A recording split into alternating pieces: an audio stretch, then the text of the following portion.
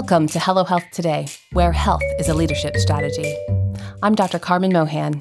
In this episode, I'm going to talk about why, in the age of smartphones and other electronic devices, I still rely on writing in a health journal by hand. If you are just now joining us, here's a quick recap of lessons from the season so far. If you do not put time for health on your schedule and defend it well, your body's default programming will trend toward illness. What goes on your schedule is supposed to be important, and so it's what gets done. We have encouraged our listeners to download the health journal from our website, www.hellohealthtoday.com/health journal, and begin tracking leading health indicators. Even though the journal pages are free, the value of a health journal in terms of your ability to gain insights is priceless. Don't worry, we'll get that link into our show notes so you can download your journal today. So far, our action-oriented listeners have placed a 30-minute walk from noon to 12:30 onto their schedules for Tuesday, Thursday, Friday, and Sunday of this week. Those that listened to episode 5 also placed a 30-minute resting time onto their schedule starting at 9 p.m., which means they are likely to be getting good quality sleep of about 7 hours duration. If you have done those two things, started walking during your lunch hour and started resting at 9 p.m., chances are you are already beginning to feel better. Feeling better is what Hello Health Today is all about. Our process for personal health transformation lowers your risk for burnout by getting the right inputs onto your schedule so you can engage in self-care. After the last episode, a few listeners commented that they were unsure of why I recommend you put rest onto your schedule, when in fact, sleep is the CDC recommended health habit. So I'd like to take a little bit more time to talk about that before I go on. When I tell you to get 7 hours of sleep every night, I'm probably not telling you something you haven't heard before. Based on statistics for how Americans sleep, there's a 1 in 4 chance you actually do get 7 hours of sleep every night. But here's the thing. If I told you to place an 8-hour sleep opportunity onto your schedule every day, how would you react? I don't even know. An 8-hour commitment every day sounds like a lot. And putting sleep onto the schedule feels a little ridiculous if you ask me. You often can't control whether or not you sleep. Just from like a biologic standpoint, you can't command yourself to sleep. At least I can't, and I haven't met anyone yet who can. But you can usually control whether or not you rest. That's why I'm asking you to put time for resting onto your schedule. I find it helps in a couple of ways. First, Americans tend to count as sleep time that should really be considered as rest. And my experience has been that busy women tend to need tools that help make them make this distinction. It's the difference between the time you got into bed, which is what I call rest, and the time you became unconscious, which I call sleep. I've said it before, but I'll say it again because it's important to be clear on this point. The hallmark of sleep is unconsciousness. The hallmark of rest is the absence of productivity. Healthy rest is so vital to obtaining restorative sleep. Actually, a better way of saying it is this. Healthy rest is the precursor to restorative sleep. It has a particular quality to it. Healthy rest is not induced by substances like alcohol or CBD oil, distractions like the television or social media, or by diversions like catching up on email while sitting in bed. Healthy rest comes from engaging in life without producing or expecting a result. It is typically quite enjoyable. My favorite restful activities include reading for pleasure, taking a bubble bath, listening to soft music, watching the sunset or the moonrise, chatting with my husband, and recording in my health journal. Yes, recording in my health journal by hand is something I consider a very restful activity. Over the years, especially after my book, The Women's Guide to Health, came out, I've been told you should have an app. In this day and age where we think there's an app for everything, it's become increasingly difficult for me to convince anyone to write important things down in longhand. Maybe your app works for you, and if so, by all means, please keep doing it. But if you've been doing it your way for a while and not getting the results you'd like, maybe you're ready for old school. Study after study shows that the human brain remembers better and develops key insights best when we write in longhand. It has been my experience that patients who use a health journal make good decisions based on good information about themselves. And those that don't use a health journal make decisions based on what they wish were true about themselves. What this means, from my view, is that unless you're using a health journal, you are subject to recall bias.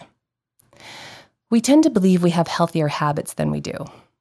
So when we think back on the last 2 weeks, we think we got enough sleep. A health tracker will show that we got into bed at 10 p.m. and we got up at 5:30 or 6 the next morning. Looks like 7 to 8 hours of sleep. A health journal will report the same bedtime and waking time along with a note estimating 6 hours of sleep because we account for the fact that it took us about half an hour to actually fall asleep and we awoke before we got out of bed. So not only is the health journal more accurate, but our brains pay more attention to the information simply because we wrote it down by hand rather than typing it into a screen or maybe just checking it on the screen. A health journal is instrumental when you want to improve the way you feel. I wrote about my fondness for health journals in my book. And if anything, my belief in the value of health journaling has increased since the Women's Guide to Health came out. So let me just read a passage for you now because I don't think I can put it better than my co-authors and I did back then. Improving your health depends on becoming an expert on your own mind, body, and spirit. The key to becoming such an expert is being rigid about organization, note-taking / record-keeping, and time for personal reflection. Women who are most successful in achieving their health goals have cultivated the habit of recording 4 variables each day: sleep, exercise, food, and health numbers. I believe the reason these women are so successful in achieving their health goals relates to their habit of keeping a health journal that harnesses focus, attention, motivation, and insight. A journal is not only essential in gaining knowledge about yourself. The act of gathering the data and recording in your journal is the most important action you can take because it activates your problem-solving brain, giving you control over your daily activities and food choices. This puts you in command of each area of your health every day. So back to my comments about sleep and rest. Within the Hello Health system, sleep and rest are part of the healing triad within the clarity component of the system. The last piece of the healing triad is called recovery. Recovery is an interesting but unwieldy concept that takes time for many of us to grasp. While the ingredients to healing are sufficient sleep and good rest, the process of healing takes time. Recovery is the lag time between getting enough sleep and rest and the body's consolidation of these ingredients. You feel recovered after your body has been able to generate a new state of health or return to a healthy state. If you obtain sleep and rest, but do not wait for recovery to occur before returning to bad habits, it is unlikely you will perceive the benefits of good energy and good mood.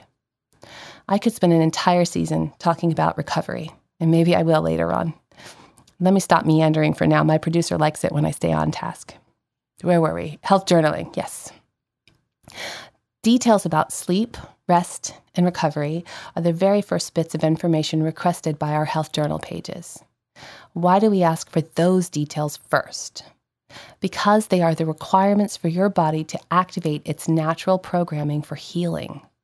The healing triad of sleep, rest, and recovery activates your problem-solving brain, gives you insight and self-awareness, and helps you remember what's most important in the face of very urgent issues at work.